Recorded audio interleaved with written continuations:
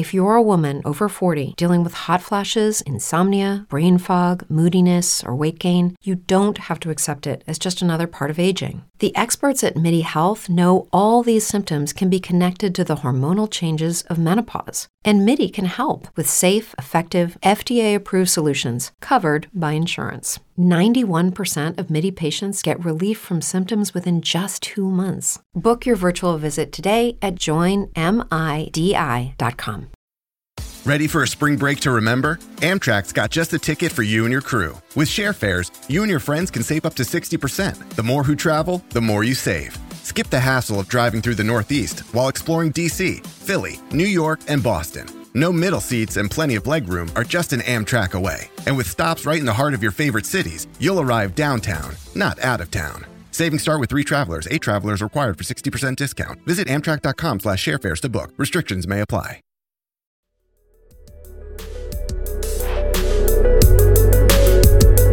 Weird things happen in the backyard of the Bledsoe house. So weird. Wow.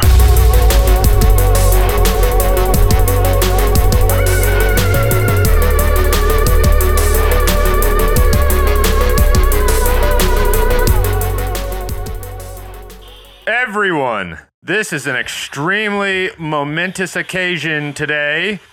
Something has happened that many of you, including us, would have never in a million years dreamed would happen. I feel like I said that completely grammatically incorrect, but that's okay. You're Yoda. Oh, okay. Okay, damn, I'm Yoda. Okay. Y'all, Alex Washawn, put the camera on yourself, you freaking fiend, you Sith Lord. Alex watched Star Wars. Yeah. All 6 of them. All 6 of them. Yeah, not the prequel series yet. He may or may not watch that, but the important ones. He watched all of them. You mean the sequel series? Oh, sorry, that's what I meant. Not the sequel. He hasn't seen the sequel series yet. He did see the prequels. The prequels are very important. Very, very important. But yeah, you finally watched Star Wars, Alex. Why don't you tell everybody why you finally watched Star Wars? That's a great question, Nick. So it has nothing to do with these guys. Very little to do with these guys. I went to Disney World, and the Star Wars, I want to say exhibit, the Star Wars land is pretty cool. Okay, hold on. You had been to Disney before, right? 15 years ago. Oh, damn. Okay. Very young. So I go to Disney World to Star Wars and made an appointment to build, what is it, Navi's workshop? I don't know. Anyway, build a lightsaber. I don't know what it's called. I've never done that. It's awesome. Yeah, I haven't done that. It's super cool. They're all very into it. So I built a lightsaber. And I'm walking around like, man, this place is like they did it right, you know? Yeah. And so we went home and started episode 4. 4. You started how a lot of Star Wars fans would say is the right way. You know, I feel like maybe most, probably it's most. Definitely the right way because it's the way that it was introduced to the world. Exactly. It was, yeah, exactly. That's kind of, I feel like that's the way. If you've never seen Star Wars before, this is the way. Which I would be surprised if you're watching this show and you've never seen Star Wars. But if you haven't, yeah, you gotta start 4, 5, 6, and then 1, 2, and 3. So it's funny that Star Wars is probably the most referenced like fiction on this show ever. And no matter it's like the most referenced fiction ever. Yeah, that's probably true. That's the most universal piece of fiction ever. You're right. That's got to be true. Like everyone in the far reaches of the jungles of the world know who Darth Vader is. Right. Everybody knows who Darth Vader is. So that's a good point. I have dubbed Darth Vader in my mind the people's villain. And we'll get into that. I want to hear about that. I have a thing for villains in general. I think like the writing for villains is often the most interesting. It's often more interesting than like the writing for the heroes, you know? And I feel like Darth Vader is probably the most well-written villain of all time. I think he's probably also the most iconic. What's up? Do you think that has to do with most people, I'd say, are like good, right? It's easy to be good. Yeah. It's easy to write good. But you have to give a reason for someone to be bad. Yeah. People don't just be bad. Absolutely. Yeah, no. That's what makes like a good villain is and there are exceptions for sure. There are some villains where you don't have to have some deep backstory or whatever that are still awesome, but like to see, because okay, you watch 4, 5, and 6. Those are the first ones that came out. So if you're watching those first, all you know is this dude Darth Vader is crazy. He's mad powerful. He's extremely powerful with the Force. He's like sick with a lightsaber. Like he's scary. Yeah, he's ruthless. Oh yeah, he is ruthless. But you don't know why. And then you watch the prequels, and it gives that character infinitely more depth. And he was already like he had depth in the original movies, but it just goes even deeper. So yeah, okay. Here's a question: if we want to start breaking down these movies and getting into them, what order do we want to do them in? I think we should do it because Alex had kind of viewed them, 4, 5, 6, 1, 2, 3. I think we should let Alex lead the way because he had been taking notes on like insights that he gained from them, But I just want to say this is a big deal because we've been doing this show. We're now in year 3. We have over 100 episodes. We have referenced Star Wars dozens of times, even just like in passing, about the Force or whatever. Mm-hmm. And it's just hilarious that like we now live in a timeline we never thought was possible where Alex has actually watched Star Wars, so we've been saying a lot lately that it feels like we're in the best timeline. Uh-huh. And like, come on. This is evidence of that. This is evidence of that. You're welcome. Yeah. Thank you, Alex. You're welcome. This is a blessing. It is. This is a blessing. And I'm very eternally grateful. I love the idea of letting Alex take the lead. You cool with that? Okay. Yeah. So let's start 4, 5, 6. Okay. All right. I like it. I'm probably going to hurt a lot of feelings here, but I'm not really prepared on 4, 5, 6 because I watched them longer ago than I did 1, 2, 3. That's fine. We'll so jog maybe your memory. Breeze through. I've got some really good 1, 2, 3. I'm also got a lot to say about 4, right? 4 is A New Darth Maul. No. Episode 1 I'm sorry. 1's Darth Maul? Yeah. Okay. Episode 1 is Darth Maul. Yeah, I'm all the numbers. But It's okay. It depends on your perspective. Yeah. Right. Because episode 1 is also the 4th movie. That's true. So I'm right. All right. And episode 4 is the first movie. Right. Yeah. So I don't know. Nick, take us through. Yeah. Let's do 4, it. 5, 6. I want to know. This is what I want to know. This is what I want to start with. So you have this magical experience in Star Wars land. It is truly magical. Like Star Wars land in Disney is magical.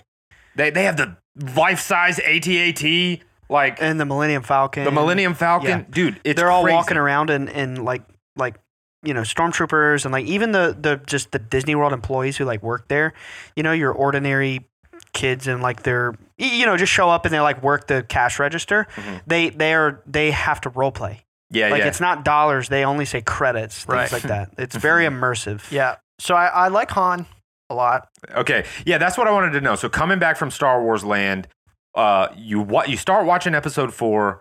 What's the moment in episode 4 where you get that first hit of like, oh wait, this is gonna be good. Like this is gonna be really good. I don't know if it happened in 4. Really? Yeah. Okay. I mean, it's like I'm an appreciator because I know that at the time that it came out, it was world class. Mm-hmm.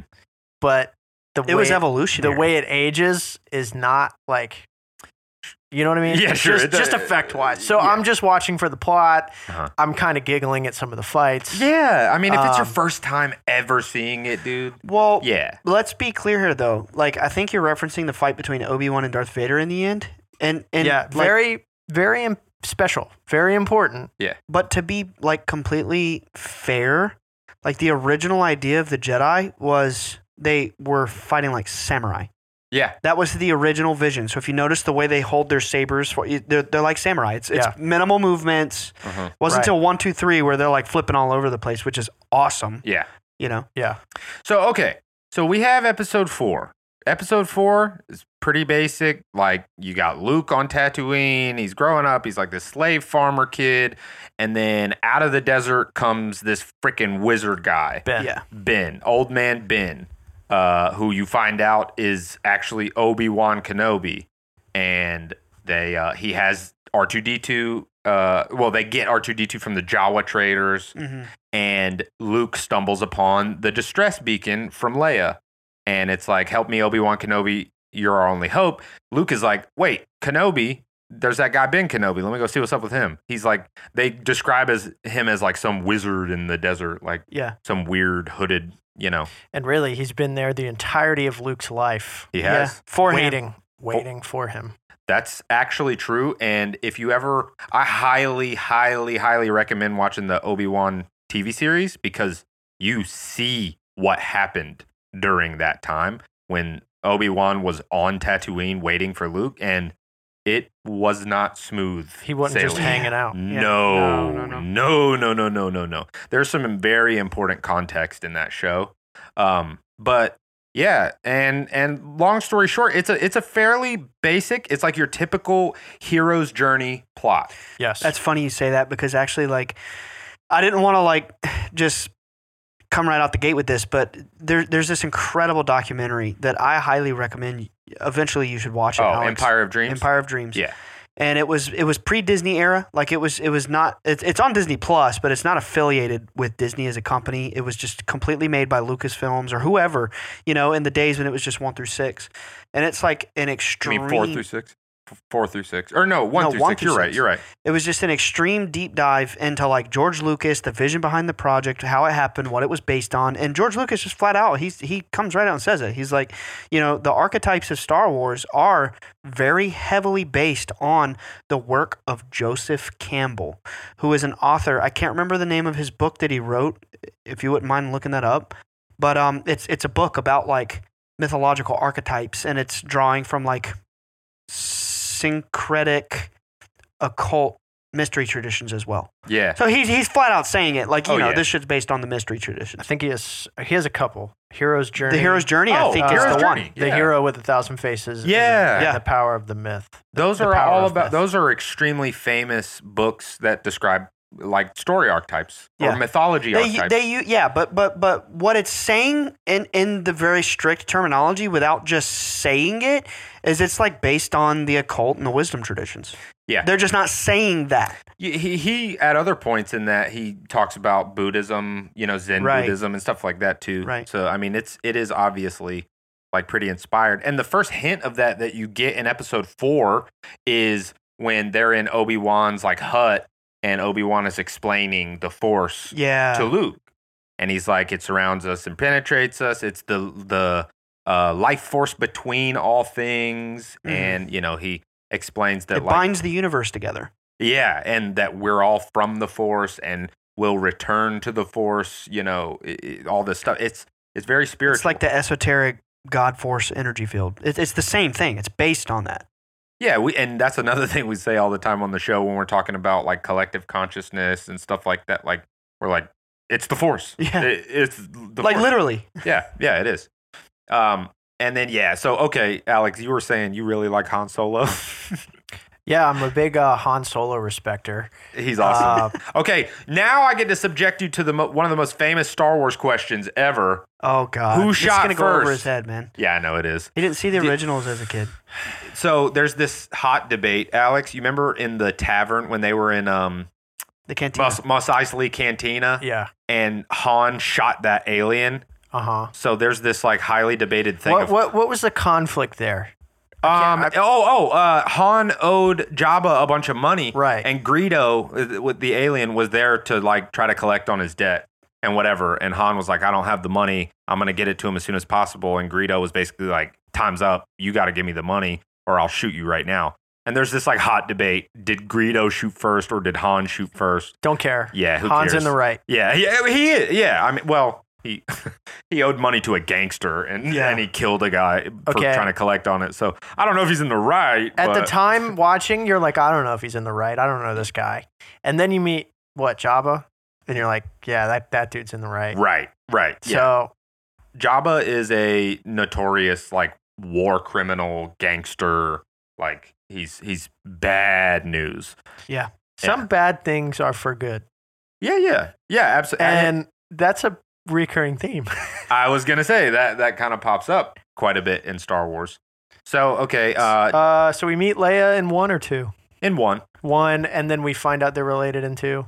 Yeah. Yeah, but there's a little the end of teaser 2. because she feels they're connected by the Force. No, you don't find out they're related until the 6th movie. You're right. You're right. Yeah.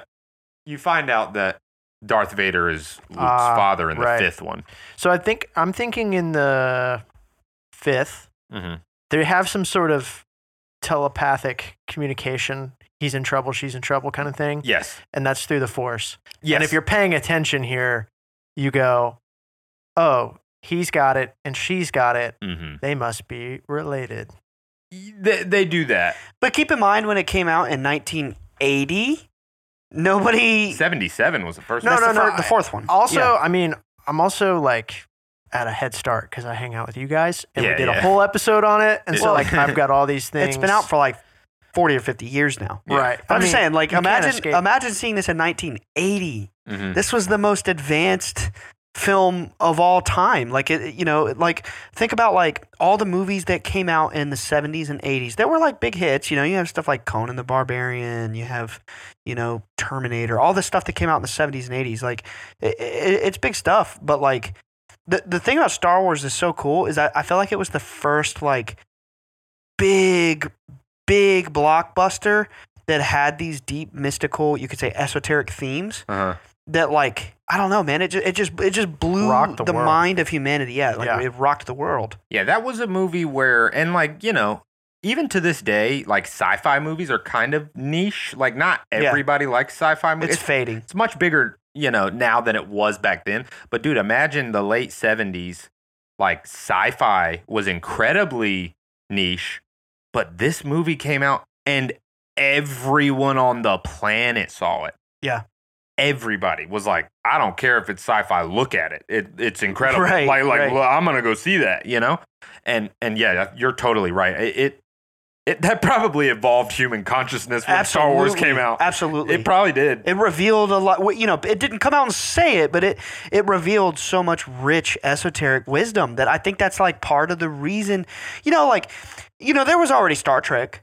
Right. In the 60s and beyond. And, like sci-fi is this or that. Like, it's not super popular today. I mean, really, like, trending in pop culture, it's superhero stuff, anime. Like, sci-fi is not really like what it was. But, like, what sets Star Wars apart is we're talking about space wizards with laser swords here. Yeah. With magic and psychic powers. It's like fantasy in space. fantasy. Yeah. Yeah. It's What is spiritual. it? Hokey religions and ancient technology. Yeah, exactly. Exactly. That's And a good blaster at your side. Yeah. Yeah. Yeah, that's what it is. It hit something that nothing had hit at that point. Yeah. The One of the cool things about episode 4 too is like it does dip your toes into the mystical stuff for sure, but it doesn't go real hard until episode 5. Yeah. Episode 5, they just threw caution to the wind and we're dropping all the mystical bombs on this one. But I mean, episode 4, like I said, for the most part, it's pretty straightforward. One of the big, like, mystical, esoteric, occult, whatever you want to call it, like, significant moments that happen in episode 4 is when Obi-Wan and Darth Vader fought. Right. And, you see Obi-Wan have this, like, premonition or this thought or feeling or something, and he just, like, holds his lightsaber still and lets Darth Vader strike him down. And Well, he says something. Oh, he told Darth Vader, strike me down and I shall become more powerful than you could ever imagine. Yeah. Yeah. And then he lets him kill him because he can tell that Darth Vader is still bent on killing him because, he wants to exact his revenge on Obi-Wan. And I think there's something to be said too about Luke and Luke's limited time with his master. And how powerful Luke became and what he did having a fraction of the master time that the people before him did, which says a lot about his lineage. Absolutely, it does. Before Disney bought Star Wars, again, this is old inside baseball of like literally everybody else in the world who liked Star Wars back then. You know, like you just weren't there for this kind of stuff. You know, you weren't part of the elite like everyday person of the world who watched Star Wars before they were like 25. You know what I mean? But I'm 24, so oh shoot, There you go. Oh yeah, you'll be 25 this month. He'll be next week. He'll be 25. Dang. Yeah, or the week after. But Happy no, early but birthday, Alex. Jokes aside, you know, just sarcasm aside, George Lucas came out and he was like, Luke Skywalker is the strongest Jedi who has ever lived. That was his idea of Luke. Was like, even though, you know, Anakin was the chosen one who would balance the Force, Luke was like the Jedi with the strongest potential of all, like ever. And then of course Disney gets involved and they have a different idea. You just said that, right? Anakin balanced the Force, Luke's strongest Jedi ever. Yeah. There would be no Luke without Anakin. Right. So who balanced the Force? Anakin. Yeah. Anakin did. Anakin never stopped being the chosen one. Yeah. Everything that happened was supposed to happen exactly the way that it happened. All right. How do you make a vacation last? How do you hold on to the joy, the clarity, the calm? Easy. You go to Aruba. You'll spend your time relaxing on cool, white, sandy beaches and floating in healing blue water. You'll meet locals brimming with gratitude for an island that redefines what a paradise can be. You won't just feel great, you'll feel relaxed, renewed, and ready for life. That's the Aruba effect. Plan your trip at Aruba.com. Every day, we rise, challenging ourselves to work for what we believe in. At U.S. Border Patrol, protecting our borders is more than a job. It's a calling. Agents answer the call, working together to keep our country and communities safe. If you're ready for a new mission, join U.S. Border Patrol and go beyond. Learn more at cbp.gov/careers. I know, you're getting me hot. Yes. All right, so Darth Vader killed the Emperor. This is what I want. we're going to breeze past 6. We'll come back. Yeah. We don't have to do the whole plot thing. No, we're going to come back. Okay. So 1 through 3, I started developing this theory. And if this is just old news to you, then tell me, stop me, don't let me. What's the theory? Anakin, Darth Vader, is the journey of man. Yes, He is. He's Lucifer. He well, is. and Christ. Dude, No, exactly. He is The second episode of the man. podcast is He about that. He is born he doesn't know who he is. And so he's born a human being with original sin because he has all of the desires of someone who wasn't brought up in the Jedi Temple. He wants to love. He was attached to things. He has this ego about him. And that's not his fault. And then he goes through this whole transition and becomes aware and then dies and is resurrected and sent to heaven. Absolutely. Real quick, I want to show you this. Maybe we can include it in the episode. Look, Alex, that's like the most famous painting of Lucifer. Ooh, show the camera. And that's Anakin. Oh, yeah, look. You could probably see it, right? Wait for it. Is it like out Wait of for focus? it. There it is. There it is. Yeah, so it's like a comparison. There's a shot where like they basically mirror the painting, the famous painting of Lucifer, and it's Anakin. And like we've talked in a recent episode about how, theosophically, theosophically, Lucifer is seen as like a representation of the journey of man. Right. So, yeah, like Alex, the descent from the spiritual, and then we're here in the material, and we're learning these lessons through trial and suffering and struggle. Yeah, I think, Alex, you're right on the money. Yeah. And I don't know if you caught it in episode 1, but you know who Anakin's dad is, right? The Force. Yeah. It's God. Yeah, the Force. He's also Christ. Yeah, he literally was an immaculate conception. Right. He was an immaculate conception. That brings me to my first note. Okay. And this is episode 1, arguably my favorite episode. Same. Of all of them. It's tied between 1 and 3 for me. One gets a lot of hate, but it is amazing. It's a masterpiece. It's my favorite. And I just want to take a moment to talk about Anakin's mother. Let's go, Shmi. And I just want to talk about motherhood because she is such an underrated character. Yeah. With such an important job and did her duty like selflessly. She Damn, did dude, not facts. hold him back. And it's like, and it touched me a little bit because my mom's going through the same thing. Oh, I'm not Anakin, or I might be. You are.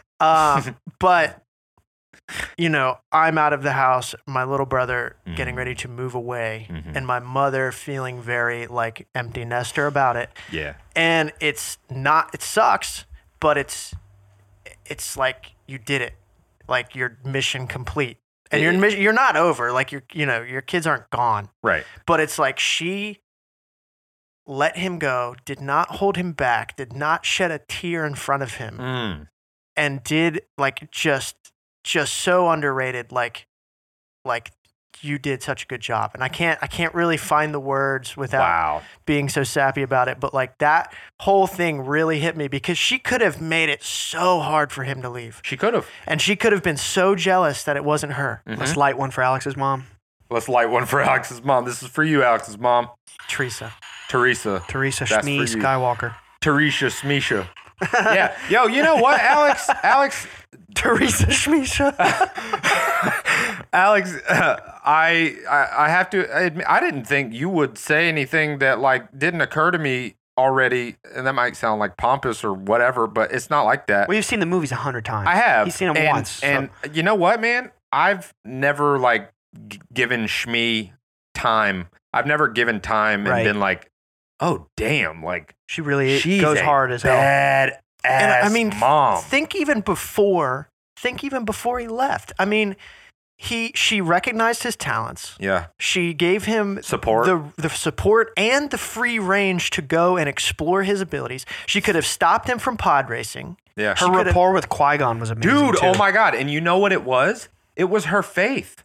She was talking to Qui-Gon and she was like, there was no father. She said, there was no father. I had him. I know he's meant for greatness. Right. I know he's meant for great things. So like, it was her Just faith. so selfless. Oh, dude. So selfless. Yeah. And it's like to moms everywhere who are giving every ounce of themselves for their children. Shout out to all y'all all-star moms out Yes. there. It's Shout got to be out. one of the hardest jobs on the planet. Yeah. Shout out to You all are the moms. shaping and molding the future. Thank you. Shout out to the moms. Dude, come on with the heat, Alex. I'm So- proud of you, dude. All right. That's, Yeah, you want to shift gears a little bit? Get yeah, a little bit okay, more but Star real, Wars? But real quick, did it like, so I never had that deep emotional connection to Shmee. So did it fuck you up when she died? I felt like Anakin. Yeah. I would have done the exact same thing and more. Probably my favorite part of 6 movies is when he comes out of that tent and just cuts the head off of those, what are their names? the Tusken Raiders. Yeah. Like, dude, It's pretty raw, wasn't it? oh my God. It's so raw. He killed the younglings. He killed the men and the women and the children too. And They're animals, and I slaughtered them like animals. Yeah. Oof. That's pure anger right there. I felt that. Yeah. Like, And I would have done the same thing. and it goes back to what you were saying about the genius writing, Alex, because like you're watching it and you're like, God, he should not be doing that. But Right. like, I can't blame him. Yeah. Like I can't. They tortured his mother endlessly and enslaved her, and then she died slowly and painfully from her wounds. I loved her passing. Oh, really? Like the timing of it, like I felt resolved. Like I'm glad that those last 30 seconds were the last 30 seconds. But I would have done exactly the same thing. Yeah, and I would have found more Tusken Raiders to continue on going. What did she say to him? What did she say to him as she was dying? She said something like, I am complete, or like, thank you, I love you, I'm proud of you. Yeah. Like in her dying moments, she was just like, yeah, that's all I wanted. Just to see you again. Oh yeah, she's like, you came back. You came back. And he you told came her back he would. for me. He told her he would. Yeah, exactly. He's like, I told you I would, Mom. Oh. Well, I just keep thinking, we all watched the My third heart. movie together last night, and I keep thinking about like how when he was having the premonitions about Padme dying, and he was like, I won't lose you, like I lost my mother. Mm-hmm. It was like the trauma of his mother like pushed him. Yeah. It was So that- integral to his to me, being. And I started thinking about this last night after the movie, is this destiny thing. Mm-hmm. And he has these dreams about Padme. And that's the main driver to the dark side. Mm-hmm. It's Fear. Fear. Attachment to her. So he's having these dreams and trying to run away from destiny and is running headfirst into destiny. Absolutely. And that's how it's usually represented in fiction too. You try to run from your destiny and it just pushes But I pushes think you towards it. I think that's real life. Do you remember? Yeah. Oh, yeah. You remember when he first had those nightmares about Padme dying, and then he goes and he seeks counsel from Yoda, but he doesn't tell him he's having nightmares because he's like, he can't rat on himself for being Jedi are not supposed to. Right. Yeah. And he's going to Yoda. He's like, I'm having these dreams, these nightmares, premonitions maybe, about people dying, horror. And Yoda says, death is a natural part of life. Rejoice for those around you who transform into the Force. We must learn to let go of our control. Mm-hmm. It's like, I mean, Dude, come on. So one of the most like famous quotes from Yoda in the whole Star Wars series is when it might have been in 2 or it might have been in 3, but I don't remember seeing it last night. But he says, "Fear leads to anger, anger leads to hate, hate leads to suffering. These are the dark side of the Force." Yeah. He might have actually said that in the original movies. It's like fear leads to hate, anger, I think whatever, and then fear, it leads to the dark side. anger, hate. Hate leads to suffering, dude. And here is the crazy thing. You literally, throughout the 6 movies, see Anakin go through all of those. Yeah. He is afraid to lose the people he loves, which leads him into anger. He starts murdering the Tusken Raiders, and he'll do anything to prevent Padme from dying, which Palpatine tells him, you're going to have to go and slaughter all the Jedi. And your former master. Yeah, then you'll be powerful enough. And that mentality of Anakin having to like cut his emotions off and just brutally slaughter people, that led him into that deep hate. And then look where it ended up. His best friend cut all of his limbs off and burned him in a magma lake. And he is a walking, like he's, they say, Obi-Wan says he's more machine now than man. Like he is living in a state of pure agony and suffering. I thought about that like karma being manifested, but like I thought of a few things in that moment. That reminds me of, it's totally not related to Star Wars, but it's the same thing, same esoteric message. When Itachi tells Sasuke, like, you have to kill your best friend to develop your Mangekyo Sharingan. But, if we're thinking about this from a syncretic or syncretistic standpoint of like looking at these mythologies, you can say Star Wars is a mythology, and we're extracting the spiritual data, the spiritual wisdom that's like hidden beneath the core. It's like the symbolism there is like, I think Alex's theory is correct. It's like, Anakin is not only the story of man, but it's also like the story of the path to enlightenment. And it shows you both sides. It shows you like, if you take the left-hand path, which is service to self, he's selfishly disobeying the good and the will of the macrocosm to further his own power for his own selfish material gains. But it was for Padme.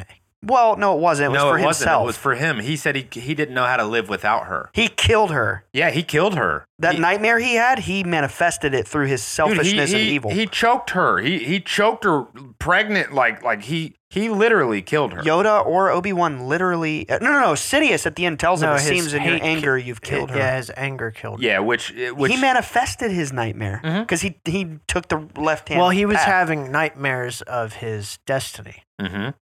But again, it's like the free will thing. It's like right-hand path versus left-hand path. And that's what I love about Anakin. Because then, we know that like we're constantly reincarnating upwards and learning lessons in between lives. I know that he's just living one life, but it's symbolism here, right? So let me interrupt you real quick because we're really close. So in episode 3, he walks into the Jedi Temple to slay all the Jedi, right? Ryan, the cross, the symbol of the cross, the Spirit and matter. And when he walks into that temple, he is walking across the matter axis. So he is walking the path of man being material and attached into the Jedi temple before he kills all the Jedi. Yeah. Dude. Yeah, so now that you've had time to process episode 3, what did you think about it? I want to back up real quick. I got notes on 1. Okay, bet. Let's go. Back to 1? Yeah. Okay. So that's the Duel of Fates, right? Yep. Duel Darth of Maul. Fates. So obviously, fantastic battle, great choreography, whatever. But I thought after watching this, I was like, what a great snapshot. And just if you wanted to know about the dark side in one battle, that's the battle to watch. It is. Because he essentially kills no, help me out. Qui-Gon. And his lightsaber sitting next to him. Mm-hmm. And then Obi-Wan is hanging. Darth Maul kicks the blue lightsaber off the ledge. Now, this is where faster, easier, more seductive comes into play, but he didn't think it all the way through because Qui-Gon's lightsaber is still there. So he is so wrapped up in what he's doing in the moment, Darth Maul is, because he's a Sith. He doesn't realize the long term that the other lightsaber is over here, and that is his downfall because Obi-Wan jumps up, grabs the other lightsaber, becomes the master, switching colors. Yeah, symbolic. Like, that's obvious. Grabs one. his master saber. Yes, that's the obvious one. But I just thought the whole Darth Maul did not think it through to be very foreshadowing to the Sith. Well, that's how the Sith fight. Like Passion. Exactly. They look inward. They react with passion. They exalt their emotions. It's their it's their driving force is their emotions. They're not processing as well as the Jedi. That's illustrated with in the third movie when Lord Sidious starts fighting. He's like, he's like geeking out. He's loving it. He's like licking his lips. Yeah. It's emphasizing his lust, his kind of like, not to be inappropriate, but kind of like orgasmic. Desire to slaughter these Jedi. He has like bloodlust. He's giggling. And like it's really, really creepy. But the amazing thing is the Jedi, the way that they fight is they literally just let go of everything and let the Force guide their blade. I mean, look at Luke. His first training with a lightsaber blindfolded him, and you have use to your feel feelings. it. You got to feel the Force. You have to feel where the Force is trying to guide you. Before we get too far, I wanted to bring something to Alex's attention that he might not have like clicked on his first watch through. So in episode 4, right? Obi-Wan and Darth Vader are fighting, and you see this moment. It's not explicit. It doesn't say it out loud, but you can gather the context here from all 6 movies. The Jedi that are powerful enough in the Force, they can sense the future. I mean, you saw it last night in the third movie. Mace Windu's like, I sense a plot from the Sith to destroy the Jedi. Yoda's like, I sense this. They can feel into the future in a limited way. Yeah, Obi-Wan knew that Darth was going to kill him. Obi-Wan knew that had to happen for Luke to progress through his destiny. He Absolutely. knew. But where did we see that again? Qui-Gon. Episode 1. Qui-Gon. Yeah, Qui-Gon. He meditated. He sat there and he meditated. And he allowed Darth Maul to strike him down because exactly mirroring, Obi-Wan repeated the same fate that his master repeated for him. Yeah. And both times, like they knew, like, my death will be a sacrifice for my pupil to become the master and fulfill the destiny. Right. Yeah. It's very subtly done in self-sacrifice. It's subtly done in episode 1. But if you watch when Qui-Gon is fighting Darth Maul right before he gets stabbed in the gut, he stops for a second. He pauses and he makes a face like, oh. He like fully realizes in that moment, like, okay, here it is. I have to let myself die. Right. And the Sith process of that is the inversion. Yeah, they kill their masters in their sleep and all this and that. It's beautiful. The The illustration of like the right-hand path, which is in simple terms, it is service to others. Mm-hmm.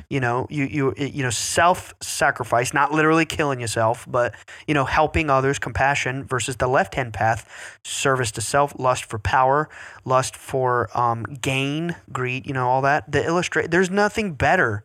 Like Star Wars nails it. Yeah, and like the way that they describe the Force too, like if you read some of the deep lore of Star Wars, like when a Sith and a Jedi are clashing, like it's just the Force working itself out. It's already pre-written what's going to happen. Yeah. They're really just kind of like automatically following the Force's will without even knowing it. They're just the physical representation of what's happening in the astral realm or in the Force realm or whatever. So, Anakin's journey. The will of the Force? The what? Yes. The will of the Force. Yes. 100%. All of it. Everything that happened was dude, the Force spit out a guy. The Force literally was like, you have to be here. And everything was pre-written. The more you watch the movies too, the more mind-blowing it gets because you see so many things you haven't noticed. Oh, it's crazy, man. Yeah, I mean, the Force literally spit out a guy, and there's a lot of theories that You're downplaying Shmi again. What do you mean? The Force spit out a guy. I mean, dude, it's immaculate conception. Like Literally. I'm just messing with you.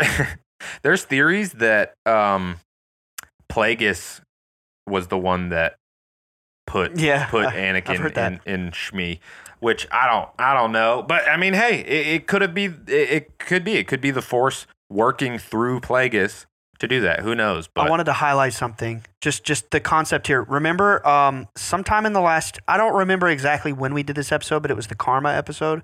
Remember around the time we did Pinocchio? I think we recorded them the same weekend. Yeah. And they came out shortly after each other. But something that we talked about, when you study the laws of karma, I think there's 12 laws.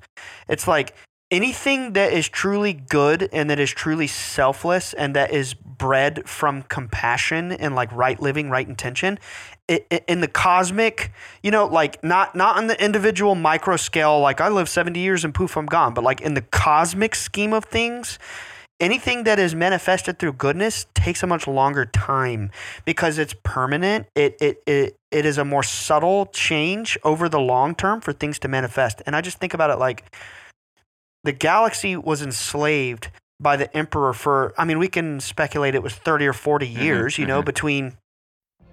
What if you could have a career where the opportunities are as vast as our nation, where it's not about mission statements, but a shared mission?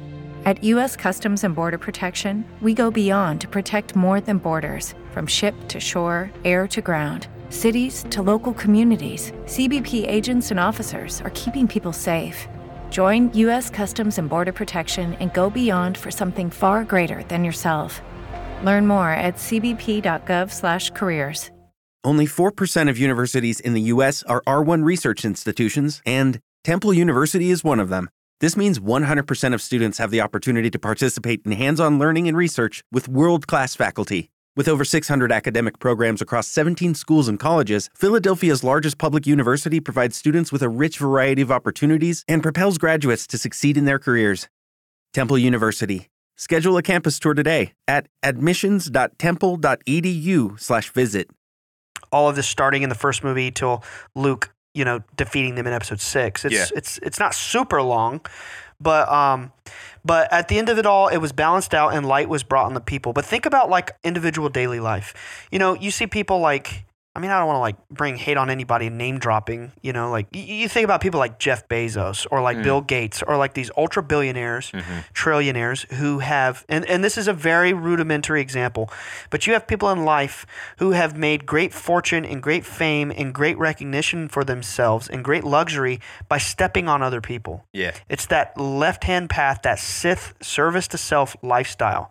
And then you have people that everybody knows somebody who's just such a kind, modest, loving soul, and sometimes you're just like, but they're just barely making it. Yeah, I think about like mom and pop businesses that just go out of their way to take care of the people that are there for them. Yeah, you know what I mean. In correlation to your Jeff Bezos, Amazon type. And like it clearly illustrated in the movie that Sidious was, in terms of like raw battle power, sure, his battle with Yoda was technically a stalemate, technically, but like even Yoda was telling Obi-Wan, like, you're not powerful enough to defeat him. It goes out of its way to explain to you that, two Sith can take on all the Jedi. There's so much more like raw destructive power, but like, in the end, they lose. Yeah. The good takes this much longer time of all of these devoted neophytes and disciples, like surrendering their control and their will to the will of the higher power, God, or in this case, the Force, and letting it slowly and subtly work out the events of the everyday in the micro and the macro for it to be balanced forever. Yeah. You see what I'm getting at here? It's like absolutely. the good takes time to manifest. Yeah, Yoda describes that in episode 5, and it's probably the thing that I quote the most on the show when he says the dark side is, quicker, easier, and more seductive. He means that. But it destroys you. Oh, yeah, but it'll destroy you. But, I mean, he means that. It is quicker. Like, you know, we make examples. We talk about people in the real world who have dark intentions and will twist this occult knowledge and do really bad, fucked up Dark things. stuff. Dark things as like a quick catalyst to make big magical things happen, manifestations happen in their real lives. You know, that might be, who knows? That might be why, you know, some of the messed up things you see happening on the news, you never know. You really never know. Right. I mean, Right. even in the olden days, in the medieval times, they were sacrificing, you know, even in the Bible, they're sacrificing people, good and bad, sacrificing people to make magic happen, to make things happen quickly. It's quicker. It's easier because it doesn't take as long. And it's more seductive because it's like addictive. It's like when you start, I mean, Quick results. Look at Anakin. Well, his eyes are turning yellow. Did you notice that, Alex? As Anakin is becoming Vader, his eyes are turning yellow like Sidious's. He's getting that power immediately from just like turning off his emotions, and he's basically like ritually sacrificing people. I mean, it's, you know, if you think out of the box about it. No, that's not so far out of the box. Yeah. But, you know, again, it's like you have the Jedi, on the other hand, who from childhood devote their entire lives to being an acolyte of this faith-based, merit-based system where they devote themselves to the will of the God Force and goodness and the light. And they spend their whole lives, like, what's so cool about the Jedi is at every waking moment, according to their tenet, it's like you have to be calm and neutral and not have attachments to anything. Literally Buddhism. Like Zen Buddhism or Tibetan Buddhism. Straight up. It's Buddhism. It's crazy. It's like rainbow body. Like they're trying to achieve rainbow body. And they do. They go into the Force. They become Force ghosts. Like, straight up. They merge with the Force. What were you going to say, Alex? I was just going to say the moral of the story is do not fall in love with politicians. No matter how good looking they are, do not do it. You think that was the main problem? Also, don't seduce a Zen monk. Yeah, exactly. Yeah, there you go. What about that? You have any notes on episode 2? Yeah. Yeah, because full episode disclosure, 2, third eye headset. What? That's what I wrote down. When Obi-Wan's in the cruiser, the headset that they wear while they're in the ship flying, I don't remember this part, touches their third eye, and then it goes down to their so they're driving the ship with their third eye essentially. Which planet? What did it look like? In any of the cruisers they got in. Yeah. Okay. I haven't seen episode 2 in just a few years, so I can't. Well, I can't even in 3. Even in 3. When they're the flying headpiece in their ships in space? Uh-huh. Yeah, when they're flying into Grievous's ship, he's wearing this third eye. Like this headset that stops at the third eye. Right. Dude, it's so crazy. I'm just remembering, like, you know, there's so much that happens throughout Star Wars, but even in episode 4, you can see the Force like manifesting its will. Like even at the very end of the 4th one, when Luke has to like close his eyes and meditate to shoot down into that vent. Yeah, that's right. Do you know what I'm realizing? Yeah. What? Well, I don't want to cut you off. No, that's you're a great good. point. Do you remember in 4 when he's supposed to be training with Yoda? Luke is supposed to be training with Yoda. No, that's 5. Yoda doesn't come into Okay, that's 5. I'm sorry, 5. And he's like, no, my friends are in trouble. I have to leave. Uh-huh. That's so similar to his father. Well, how so? What do you I mean, think about it. All the times, like when Padme got pushed out of the helicopter, fell out of the helicopter, and he's flying into the building to mess up Grievous. Or not Grievous, Dooku. And he's like, we have to go back for Padme. Yeah. But, or in like... Dude, he's exactly like his father. I mean, in so many ways he is. You know, and originally, like, there are some moments in the original trilogy where you kind of see Luke on a teetering point where he could start to go towards the dark side. Especially in Return of the Jedi. Yes. When he's fighting Vader. Exactly. He overwhelms him with power. Mm-hmm. And Sidious is like, good. Do it. Good. Yeah, he's like, he feels Luke's anger. And like I said, it's amazing that with the limited time that he had with his master, that he was able to not be seduced. Mm-hmm. And then I think that Darth Vader saw that and said, and knew I mean, he knew it was his kid. Darth Vader saw him not get seduced the way that he was, and then had that soft moment, and then killed Sidious. Yeah, yeah. And then, like, come on, the moment when he's like dying, and Luke's like, "We have to get you out of here," and he's like, "No, it's too late." And he's like, "I gotta save you," and Darth Vader's like, "You already have." Oh, it's also again, it's like what we talked about in I think the Akira episode, where it's like Akira went to the dark path, but then in the end he still ascended to God consciousness. Oh, Tetsuo? Yeah, not Akira, but right. In that episode, Darth Vader he takes this dark path, but then at the end he's still redeemable. And honestly, you can't even really imagine what would have happened if he didn't do that, but that truly is the way that it had to shake out. I mean, they make that clear, like the Force. Well, and it just makes me think of religion.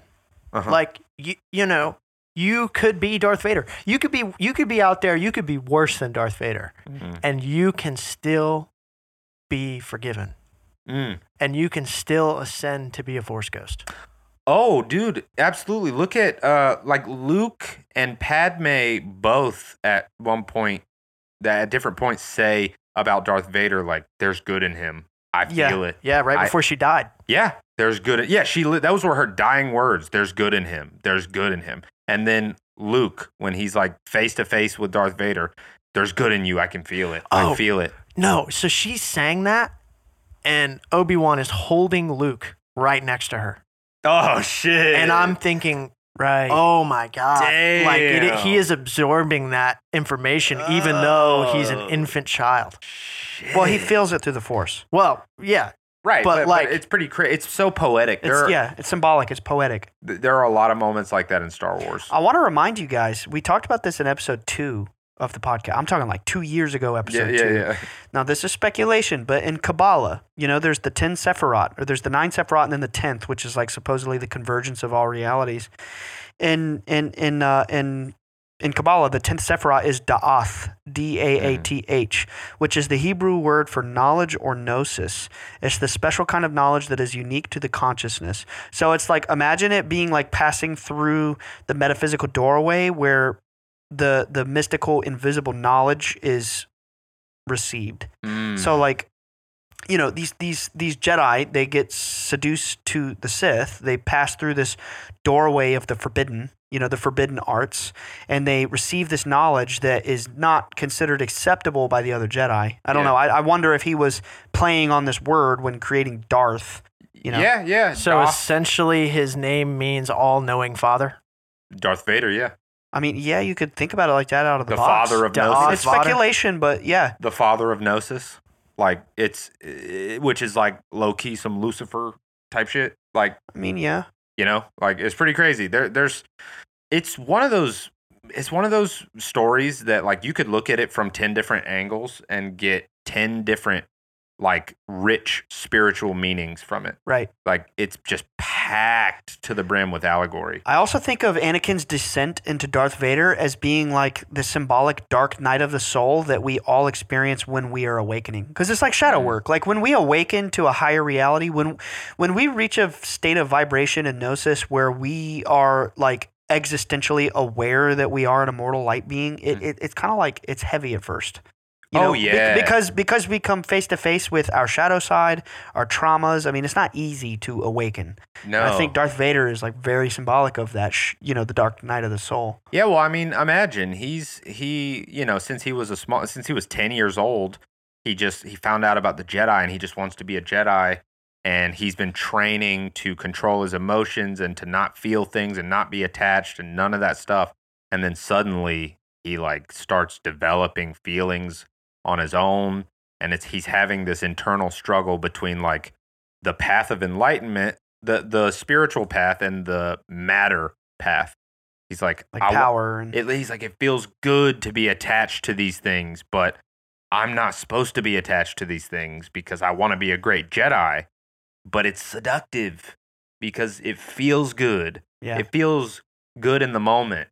Anakin is feeling like very disrespected or like shirked by the Jedi Council. Like he doesn't matter to them. He's not important to them. Well, they did a good job making him feel that way. They did, yeah. Yeah, but they were right, weren't they? They were right. They were right the whole time. They were. They could feel it the whole time. They kept saying, "I sense a plot. Something about him's not right." They were right. He's not ready. He's not ready, and it's because like they probably had that little kernel of a feeling like this could go south, and if it does, and it did, exactly, yeah. Did it go south? Because it did. Yeah, it went south, and it had to go south to go north. Well, right. I mean, like Destiny played out regardless. Right. But if the Jedi Council had given him, I want to say more respect, but really it would be more communication and more openness. If they would have been like, look, you're not ready and this is why. Not just, you're not ready, sit down, boy. Well, I mean, these are like old enlightened masters, and he's like a 20-something-year-old kid who's like trying to get buck with him. Yeah. You know, also like, a 20-something-year-old kid that could probably kick their butt. I mean, not really. Obi-Wan humbled him, and Obi-Wan wasn't even the most powerful one. Mace Windu smacked Sidious. His by combat ability, Mace Windu was the peak. Yeah. He got Mace cheated. Mace Windu is literally like he's canon the best lightsaber fighter of all Jedi and Sith. Like, is that how he got a special one? No, he got you know the story about that? No. Oh my God. Bro, this is literally how he got a purple lightsaber. Samuel L. Jackson, when they were doing... like the real life story, yes. not like the... Listen, no, there is no... Well, they did retroactively make a lore reason as to why, but Samuel L. Jackson, when they were filming the second one, he just like walked up. There's a video of it. It's in Empire of Dreams. He walks up to George Lucas and he's like, so who makes the decision on the lightsaber colors? And George is like, well, the good guys are blue and green and the bad guys are red. And he's like, so there's no purple? And George was like, we could maybe give you a purple one. And he got a purple one. That was it. Yeah. So then they were like, well, he's also knowledgeable in the dark arts, so it's red mixed with blue, but like that's the real reason. He was like, I want a purple one. Yeah. And George was like, that'd be dope. And they did it. Yeah.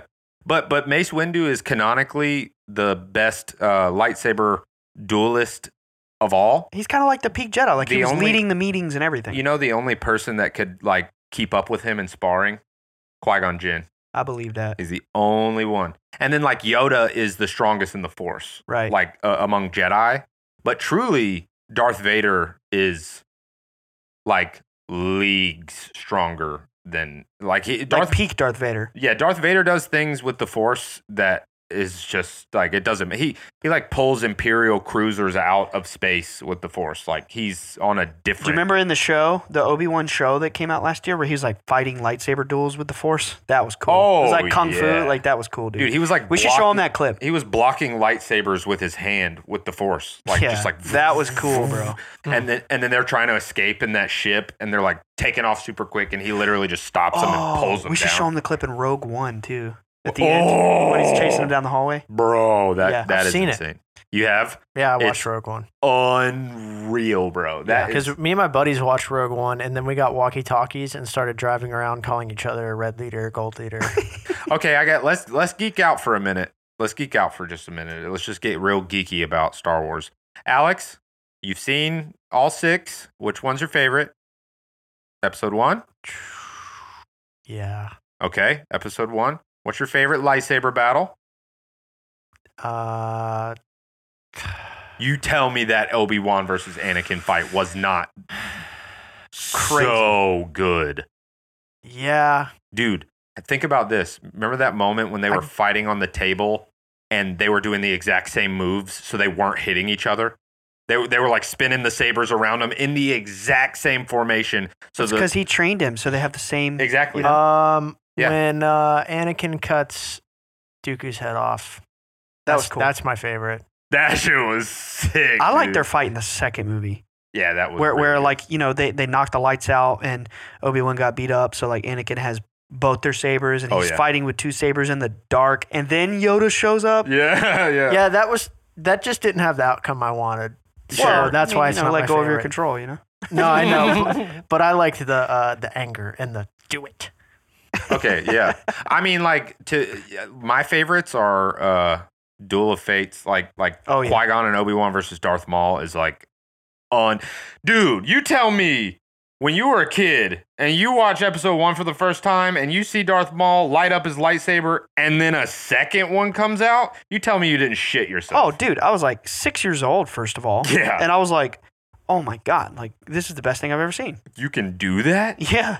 He has a double one. Yeah, like he has two. Because, I had seen 4, 5, and 6 on VHS like 1,000 times. Yeah. Do you know what one of my issues with the 7, 8, and 9 are?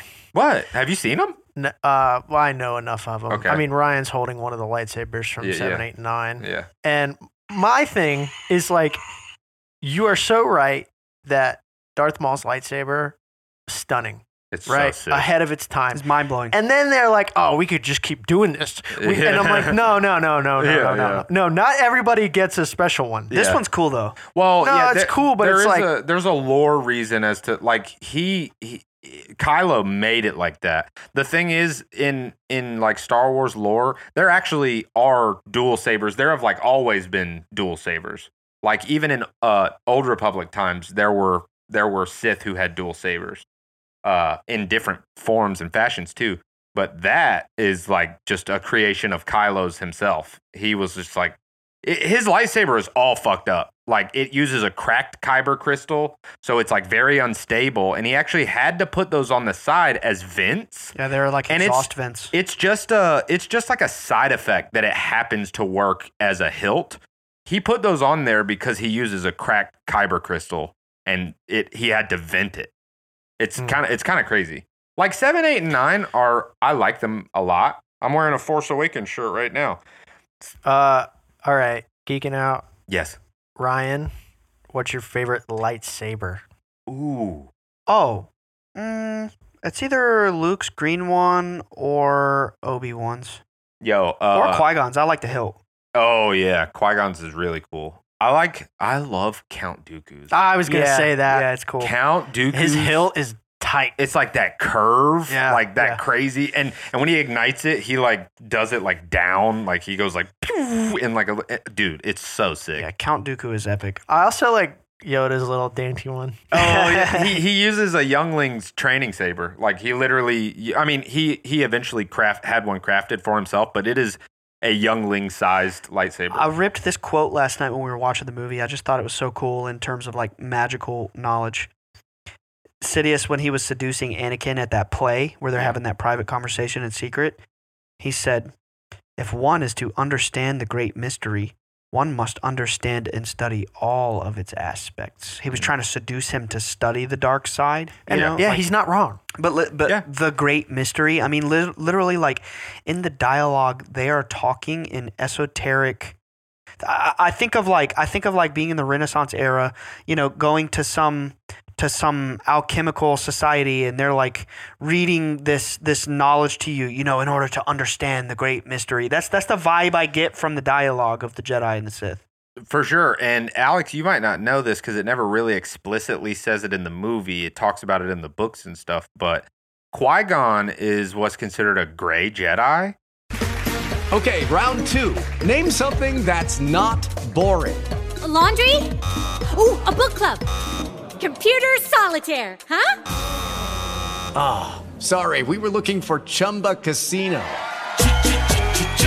That's right. ChumbaCasino.com has over 100 casino-style games. Join today and play for free for your chance to redeem some serious prizes.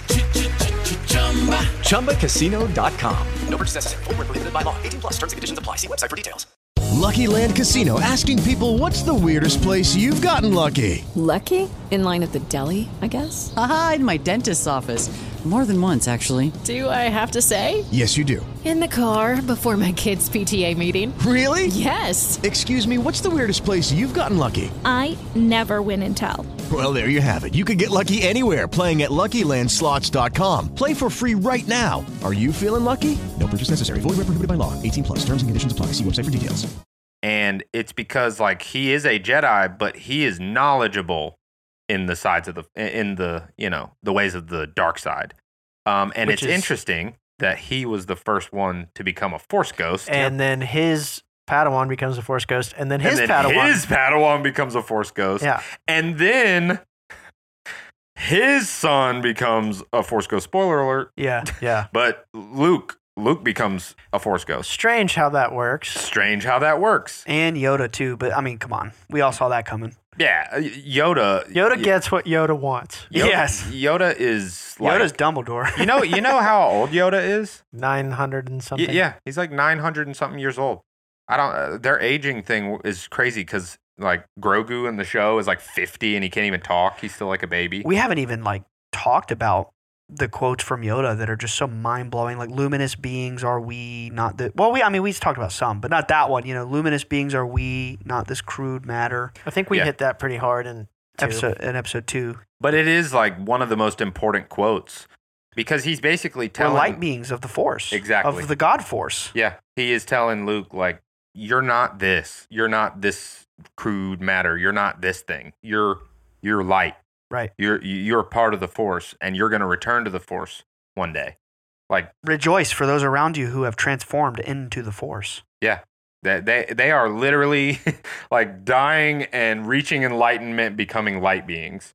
Like, it's so Buddhist. It's so on the nose. Well, it's beyond, Buddhist is like esoteric. Sure, yeah. We're talking more like Tibetan Buddhist or like that's what I mean. Atlantean wisdom tradition, like the truth, Mm-hmm. Buddhism is like... I'm more talking about Zen Buddhism, which is the more esoteric. Like, those are the ones that when you ascend, you become a Buddha, which is one of those little orbs.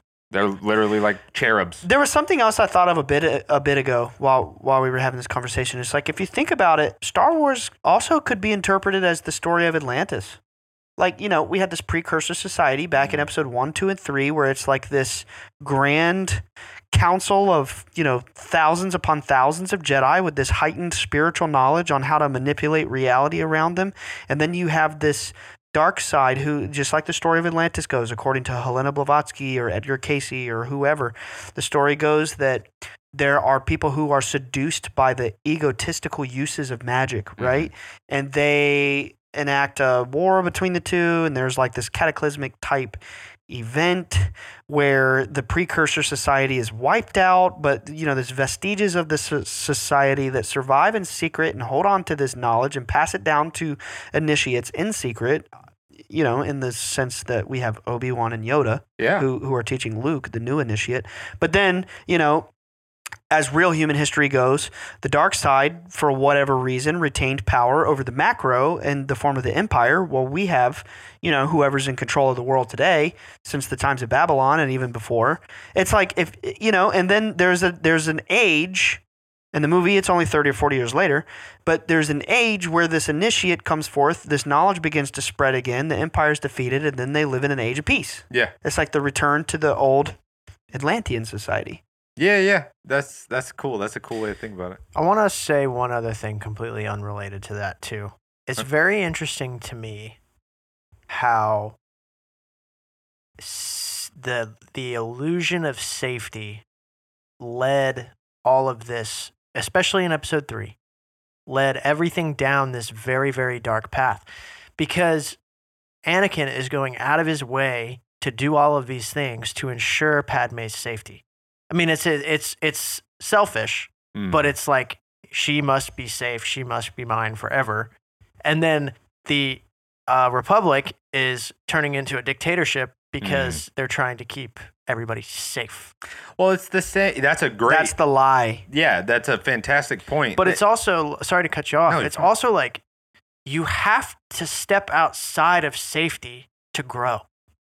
You have to go stand up on your own and walk with your own 2 feet and grow. And be yourself. I have a perfect parallel to that. Think about the Jedi and the Sith.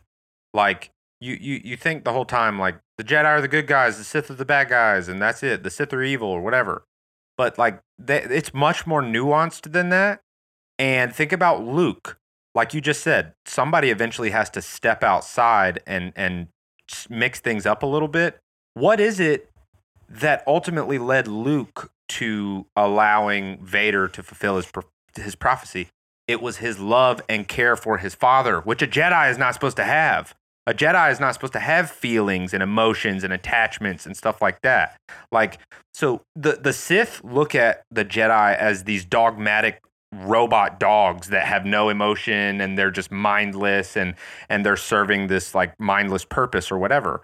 And you know, the Jedi look at the Sith and they see these like over emotional, overzealous, like power hungry, whatever.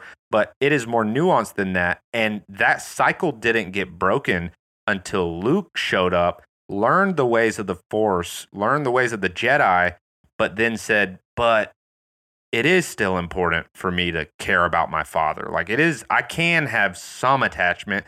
That is the love and the compassion that the Jedi were maybe abusing or neglecting. Neglecting. Missing, exactly. Because they have compassion to a certain extent. Like they do things selflessly, but they're very... But they... So, sorry. No. They do things So like when Padme fell out of the helicopter, that is the perfect example. Exactly. Because it's like, no, we must remain on the mission, but it also would have been really nice to rescue her. Yeah. Like it would have been selfless to rescue her, and it would have also been selfless to go and try to destroy Dooku. Yeah. So you are then making the conscious decision to put the mission over the feelings. And it's amazing because Anakin was struggling with the same thing. He was struggling with the same, like, getting no help. No help at all. And he was like, I'm supposed to be a Jedi, but I feel like I need to be caring about this stuff too. He just let his resentment, his fear, his anger get the better of him, and he went all the way into the deep end with it, all the way to the dark. Whereas Luke saw what his father became. He saw the example of the thing that he did not want to be, which is interesting. It's a parallel to generational trauma. A lot of us grow up with, well, I don't say us. I don't have a fucked up dad. I love you, Dad. You're the best. But, you know, sometimes you have a father and they are not always an example of what you think a good father should be, or an example, like a good positive role model. Luke saw his father as the thing he did not want to become, and he saw his shortcomings. He felt the good in Vader. He felt his intentions, and he made the connection of where Vader fell short. So he was able to find the right balance. Yeah, to say, it's like the new way, like letting go of the old dogma and going forward with the knowledge, but also like, you know, still having the compassion for his fellow person. Yeah, I love so that cool. father analogy too, because it's like, I don't think anyone has a perfect father. Nobody, no. Especially, except for Anakin. We've talked about it a lot. That's true. That's true. We've talked about it a lot, and it's like if you if you just be a little bit better, if you be everything your dad is and a little bit better, then you're doing good. Absolutely. Yeah. You know what I mean? Like if you learn from the wrongs. Yes, and Luke learned from the wrongs. Right. He was having the same internal struggle as his father, and he knew that. He recognized that. He knew that that's what led Anakin to the dark side. And so all he had to do was make one little course correction, one little thing. Anakin did all the groundwork for him. It was supposed to happen. Right. That's why it was supposed to happen. So that when Luke finally came around, he had an example of what not to be and how not to slip into that seductive dark side path. And everything became balanced. Really cool ritual symbolism. When you look at like ancient mystery traditions that would have rituals, you know, that are like reenactments of the great mystery, they have colors, and it's usually white, red, and black. And white is the color, you usually see it on like, you know, you think about it in modern recognizable terms, who wears white? A bride, right? It's the symbolism of purity or innocence. But in ritual symbolism, it's like you're pure, you are ignorant to the knowledge of the great mystery. So when neophytes would appear, I've been through a fraternity ritual, which was like silly. You know, I was 18 years old. I didn't know what I was getting into. They wear those white togas, you know, you always see it. When people enter into these mystery systems, you wear white. It's innocence, it's purity. And then there's red. You know, you see like red robes would symbolize like descending into the mystery. It's often depicted as like the blood spilled from sacrifice, but it's symbolic of like doing the work, the transformation. It could be the fire, the alchemical fire that's transforming you. But then also in this ritual color symbology, you have the color black, which is usually worn by the initiated master. You see depictions of, you know, you can go look up old photographs depicting the mystery rituals where the ones dispensing the mystery wear black robes. Even in my fraternity, which was modeled on Freemasons, just like that.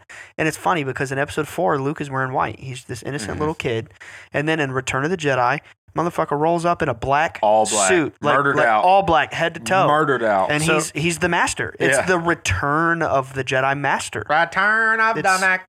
It's, I mean, it's just cool. Have we talked about my white shirts ever on the show? No.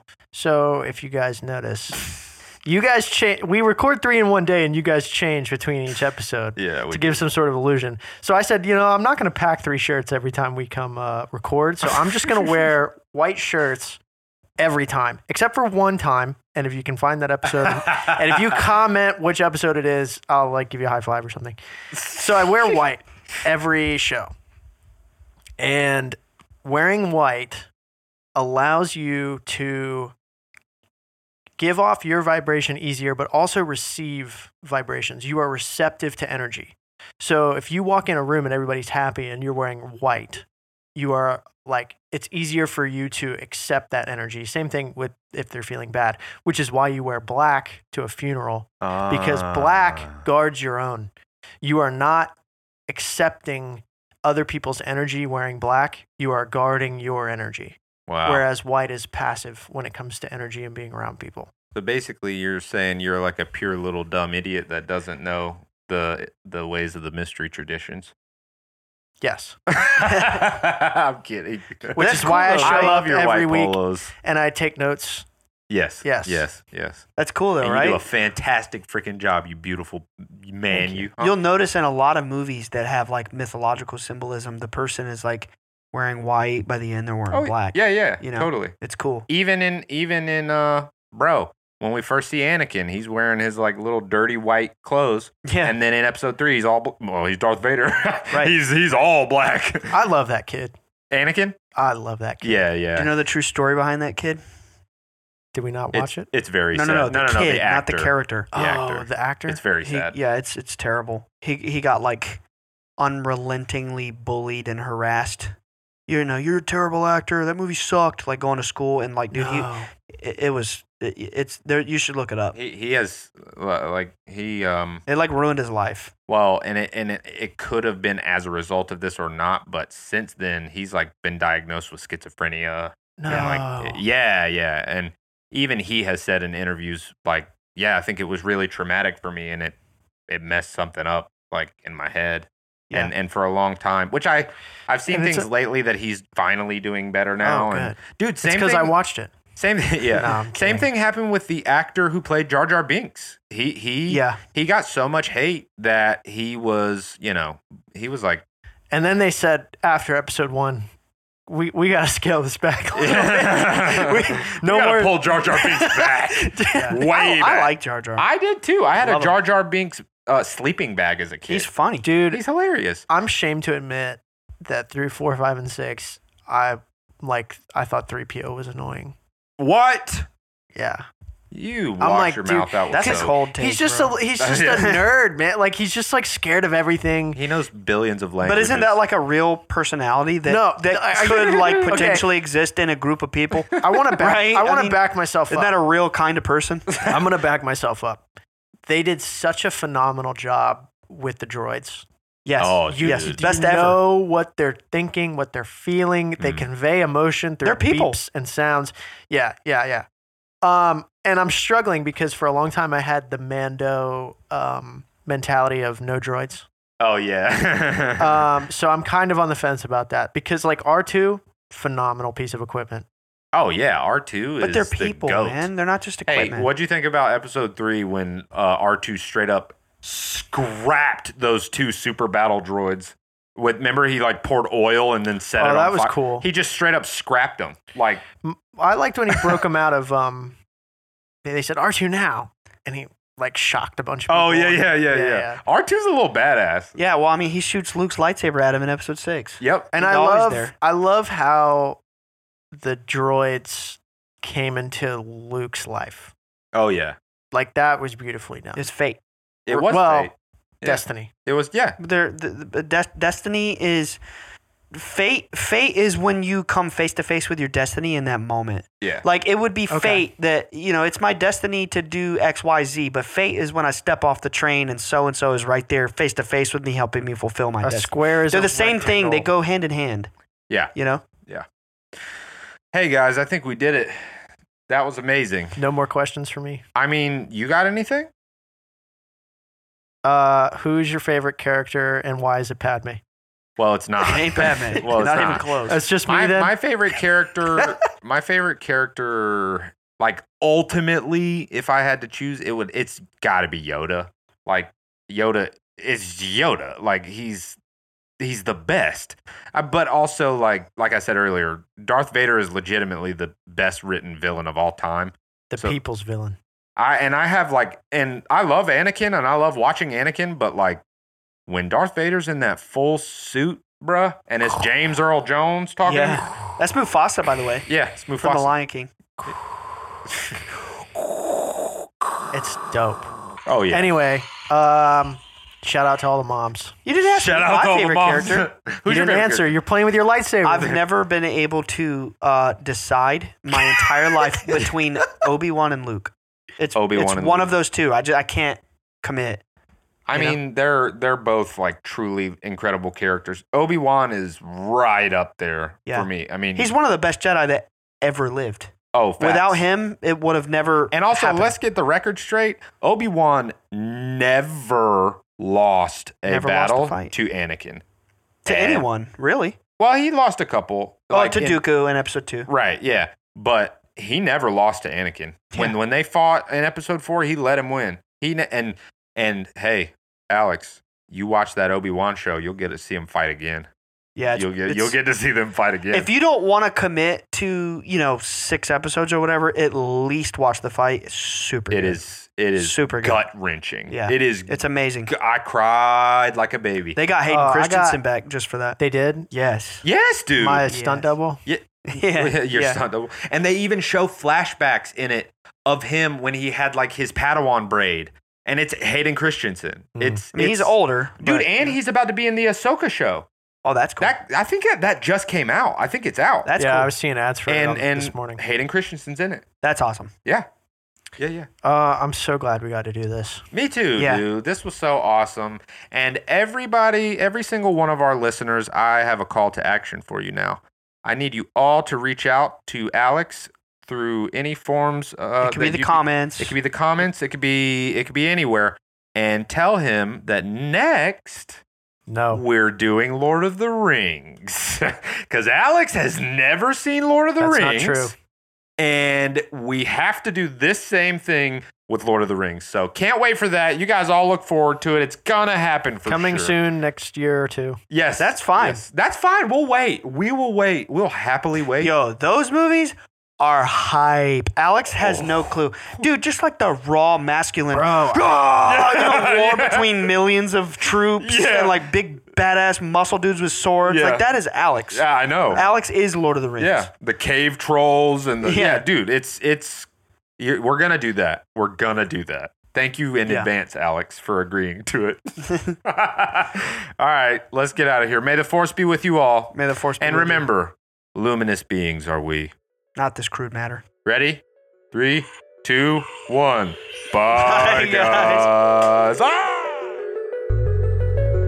Weird things happen in the backyard of the Bledsoe house. See it hovering, but it's descending. There we go. This is so weird. It's coming closer to us. My hair standing straight up. Like spiraling on the inside of it. No one knows, man.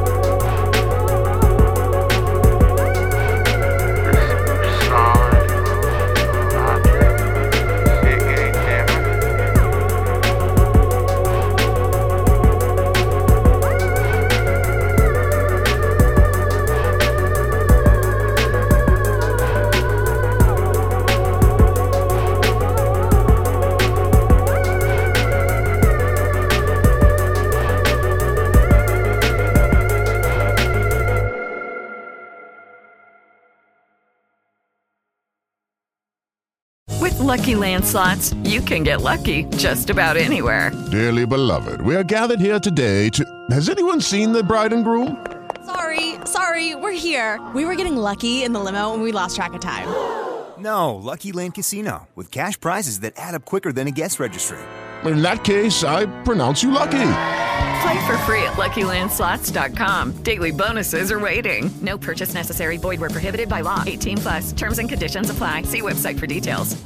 Hello, it is Ryan, and I was on a flight the other day playing one of my favorite social spin slot games on ChumbaCasino.com. I looked over at the person sitting next to me, and you know what they were doing?